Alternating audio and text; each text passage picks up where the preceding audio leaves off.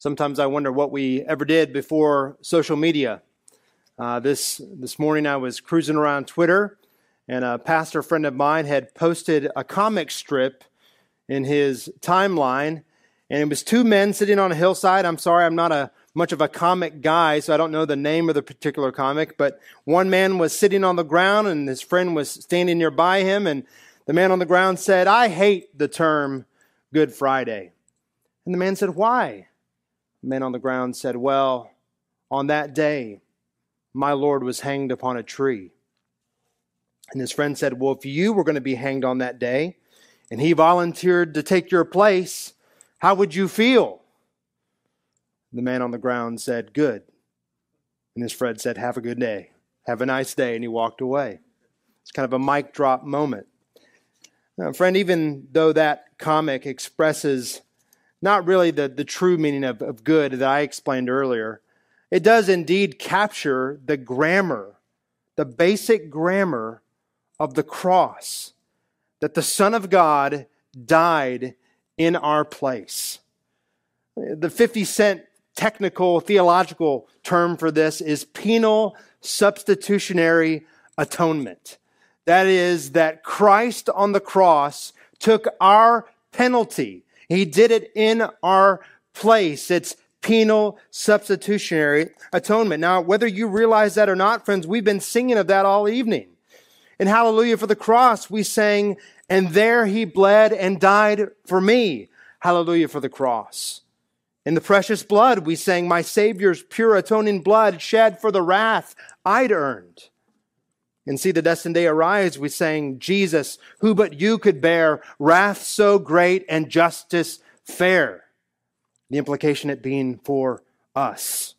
In Stricken, Smitten, and Afflicted, we praise the Lamb of God for sinners wounded, sacrifice to cancel guilt.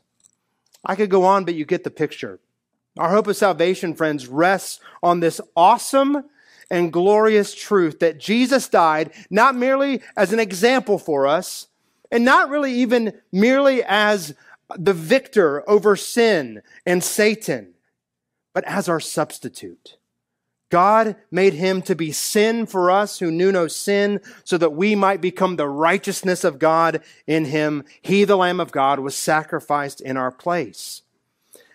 This idea of Christ as the Lamb is so much part of our Christian lingo that sometimes I wonder if we forget the full import of what it means and the rich history of this image in the life of God's people through the ages. And so tonight, in our short time together in the Word, I'd like to take this few minutes to meditate on where this picture of the Lamb of God originated, or at least where it finds its kind of high point in the story of God's people. In order for us to understand the dark day on Golgotha's hill, friend, we really need to understand that great and terrible midnight so long ago in Egypt. So please turn in your Bibles to Exodus 12. Exodus 12, it's on page 53 of the Bible underneath your chairs. For over 400 years, Israel was enslaved in oppressive bondage to the nation of Egypt, the superpower of the day. But as God had promised Abraham long before his grandson Jacob and his sons immigrated to Egypt, he purposed to deliver his people and return them to the land he promised. You probably know the story. In Exodus 5, God called Moses to confront the great Pharaoh and demand the release of his people. When Pharaoh refused, God called Moses to declare his intent to judge Egypt by means of divine plagues that would befall them. And by the time we get to Exodus 12, the Lord had sent 9 of those 10 plagues. And yet still Pharaoh's heart was hard in his obstinance against the Lord. He refused to let God's people go.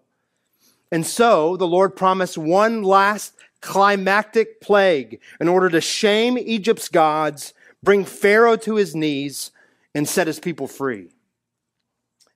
In chapter 11, the Lord said that he would pass through the land of Egypt at midnight in a display of his judgment. Every firstborn of Egypt would die. There would be no discrimination.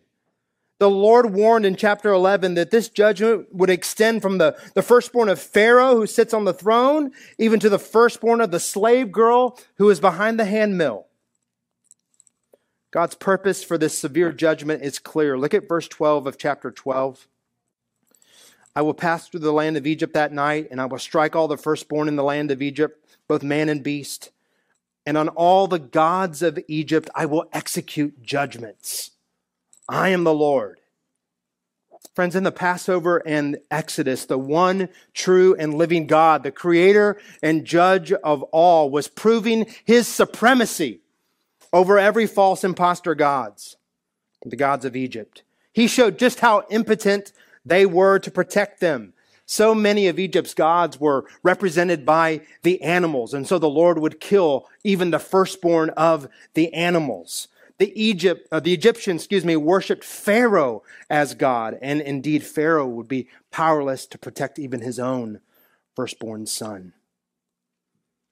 And that's exactly what happened. According to the end of chapter 12, from the firstborn of Pharaoh to the firstborn of the captive who was in the dungeon, the Lord's judgment fell. Verse 30 of chapter 12 says, and there was a great cry in Egypt, for there was not a house where someone was not dead. And so God saved Israel by means of his judgment. And friends, what becomes so abundantly evident in this story, this great saving event in Israel's history, is not just the magnitude of his judgment against Egypt, but how equally deserving Israel was to be the recipient of God's just wrath. Israel herself, God's covenant people, stood deserving of his justice. In light of God's great, unflinching, and perfect holiness, they too deserve to die. In fact, the only reason that the God spared them is that he made a way for a substitute to take their place. Tonight, I'd like to draw our attention to just two things about this story of Passover. Number one, the need for the Passover lamb. Number two, the provision of the Passover lamb. The need and the provision. Beloved, the Israelites were not inherently more righteous than the Egyptians because they were part of the covenant.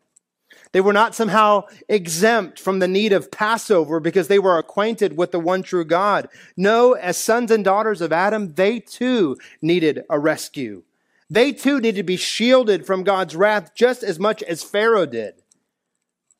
Friends, the difference between Israel and Egypt was not anything human. The only difference was divine mercy. God didn't deliver his people because they earned it. He delivered them as a monument to his grace. The angel of death didn't stop at each door as he passed over and say, hey, just checking to see if anyone worthy lives in this house. No, it had nothing to do with the worthiness of the Israelites, but all to do with the blood on the posts of the door and the mercy of the one passing over. And so from the first Passover in Egypt to the last true Passover in the upper room in Jerusalem, celebrated by Jesus and his disciples, God's people remembered that he had treated them in ways that they did not deserve. He had remembered his holy promise and mercifully and powerfully saved them. Friends, I wonder tonight if you understand yourself to have a similar and even greater need than the Israelites of Egypt. I'm not talking about your life situation or even our kind of national existence here, whether we're in bondage or freedom. Greater than any earthly slavery or oppression is the spiritual slavery that all of us are born into. As sons and daughters of Adam, the Bible says that each one of us are by nature slaves. But unfortunately, we're in bondage to something that masquerades as freedom. As sharers of Adam's sin nature, we flaunt our independence from God, and we prize our ability to determine our own reality and express our own sense of who we are and what we should be. But ironically, the more free we think we are, the stronger the shackles of sin's grip on our hearts. But that's not all. We're not only slaves by nature, we are slaves to death by guilt. We, like the Egyptians and the Israelites of old, have a punched one-way ticket straight to the grave. and to an eternity separated from God in judgment. We are by nature slaves to sin and slaves to death on our own without the Lord Jesus. Because of God's perfect goodness, he has to deal justly with our sin. Otherwise, God would cease to be good.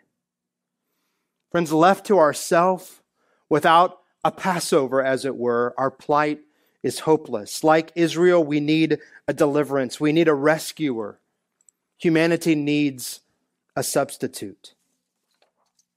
And that brings me to my second point tonight in this passage, the provision of the Passover lamb. Friends, how did God redeem his people on that great night? How did he set them free? It was quite literally through Passover. Just as the name itself indicates or commemorates, God would pass over in mercy those who deserve his judgment. And the benefit of God's mercy came only through a substitute. At the center of the Passover is the slain lamb. God instructed his people, Helene read earlier, for each household of Israel to kill a lamb. Perhaps there's no animal that more poignantly communicates innocence than a lamb. But this lamb was not just to be innocent, or was not just innocent, it was to be precious. Verse 5 says that the lamb was to be without defect or blemish. And then in verse 7 and in verses 21 to 24, God highlights the purpose of this very strange command, at least to our modern ears. The people of Israel were to take some of the lamb's blood, to dip a branch of hyssop in it and smear or sprinkle the blood of the lamb on the lintel and on the two side posts of the front door of their home.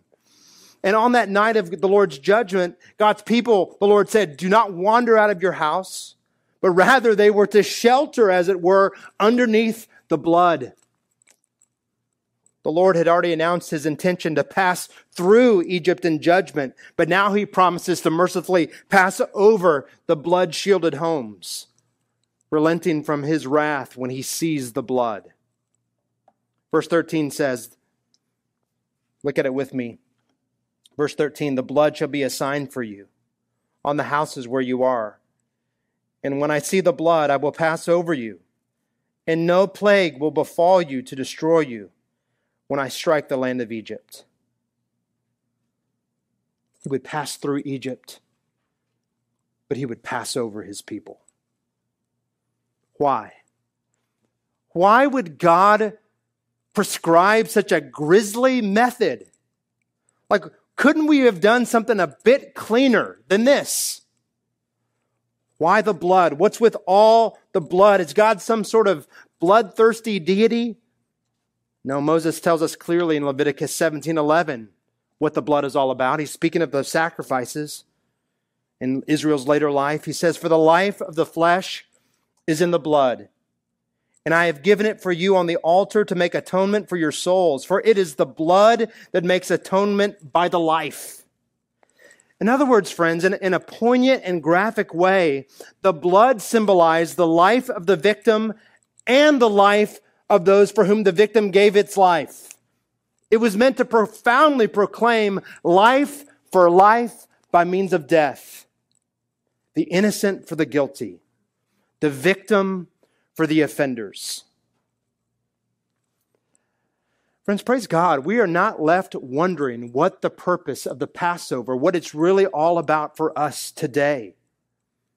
Because on this dark and terrible night, our God was laying down the architecture of our salvation.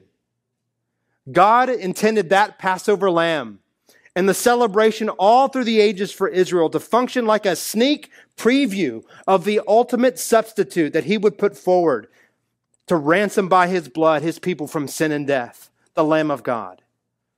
Not just the Jews, but for all those who would trust in him. When Jesus Christ began his earthly ministry, John the Baptist cried out in John 1:29 and 36, behold, the Lamb of God who takes away the sin of the world. In the crucifixion account in John 19, just after the portion that Michelle read earlier, the Apostle John writes that when the soldiers saw that Jesus was already dead on the cross, they declined to break his legs. as they normally did with crucified criminals to hasten their death. John writes, "For these things took place that the scripture might be fulfilled. Not one of his bones shall be broken," just like the Passover lamb. Jesus is the Lamb of God. Paul could not have been clearer in 1 Corinthians 5, 7, and 8. Christ, our Passover lamb, has been sacrificed. Peter likewise wrote in 1 Peter 1, 18 to 19, "Knowing that you are ransomed from the futile ways inherited from your forefathers, not with perishable things such as silver or gold, but with the precious blood of Christ, like that of a lamb without blemish or spot." John, in his vision of the throne room of heaven in Revelation 5, saw at the center of it all a lamb standing as if it had been slain. A lamb later said in Revelation to have purchased men by his blood.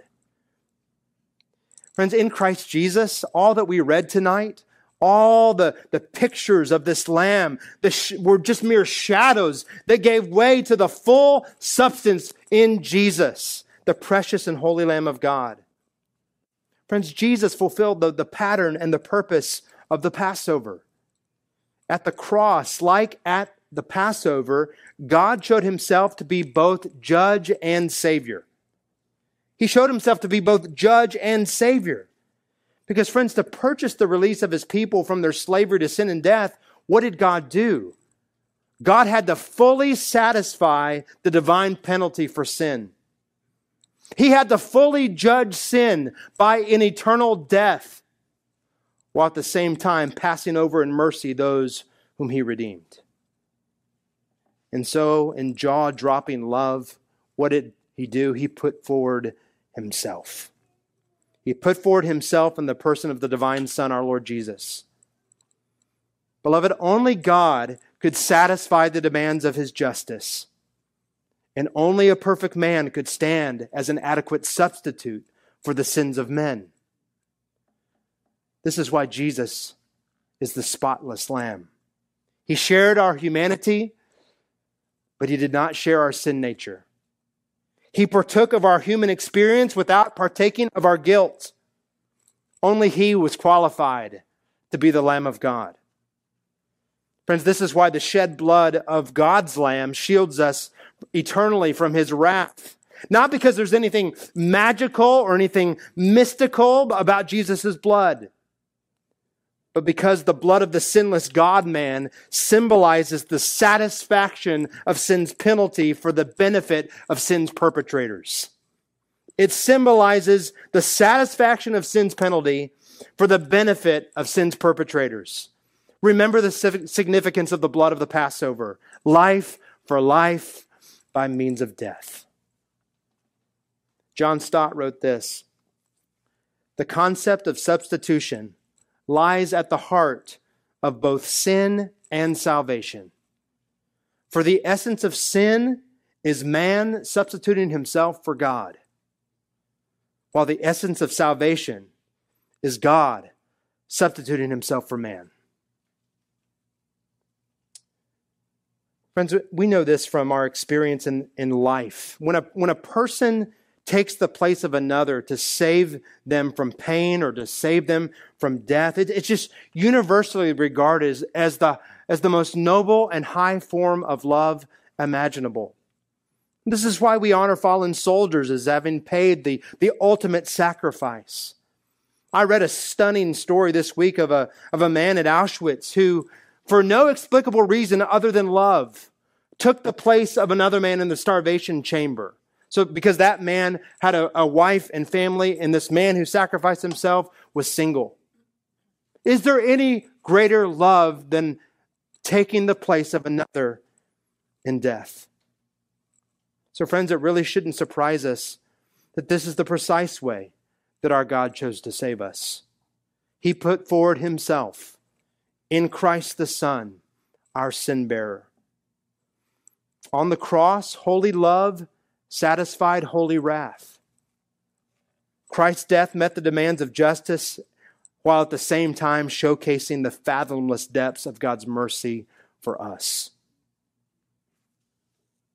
Friends, in Egypt, in order for the people to be shielded from God's wrath on that great and terrible night, they had to take God at His word, didn't they? They had to believe that judgment was actually about to fall. They had to trust in God's provision of the blood of the Lamb, that it would indeed be effective for their inclusion in the mercy of the Passover. They had to what? They had to individually appropriate it by faith. And so it is with us. Friends, God put Christ forward as a sin-bearing sacrifice, but it must be received by faith. It's a full reliance with our mind and with our heart that God in Christ has atoned for my sin, for our sins. Not that He atoned like 90% of the way and then we kind of, we make up the last 10% by our good works and church attendance and things like that. No, we come to the Christ the Lamb and believe that Jesus paid it all. It's to believe that the innocent bore the sins of the guilty so that the guilty could go free. Friends, it's to participate in this far greater exodus out of the realm of sin and death. Yet we have to participate in it by faith in the Lamb. If you're here not a Christian tonight, I pray that you would not harden your heart against such love. I pray that you would see the ferocity of God's just wrath. See it in relation to the sin of Egypt, and be warned that God's wrath, that wrath that fell on that night, will fall again on the last day. It will be equally swift, but far more terrible, because it will not just bring about the death of the firstborn, but the eternal separation of all humanity who have not turned to God in faith in Christ. Friend, rather look at God's provision of the Lamb. Look at God's provision of the Lamb and let your heart warm to such love. He has made a way back for you by trusting in Christ alone. Brothers and sisters, I trust that this passage has reminded us tonight of the depth of God's love for us as His people. I hope it's stirred in your heart a response of love and gratitude that God in Christ would love you like this. Brother, sister, if you're struggling in sin tonight, look to the cross and see it atoned for and forgiven by the Lamb. If you're wrestling with fears and doubts and a lack of assurance of faith, look to the Lamb and see God's love poured out for you. Or if you're tonight being tempted to walk away from Christ altogether, look to the cross and let the holy love of God grab you and keep you near in His love. Well, friends, for all of us, I pray the Lord would renew in our hearts a full-hearted worship and a deep love for God's precious Lamb, the Lord Jesus. Let's pray.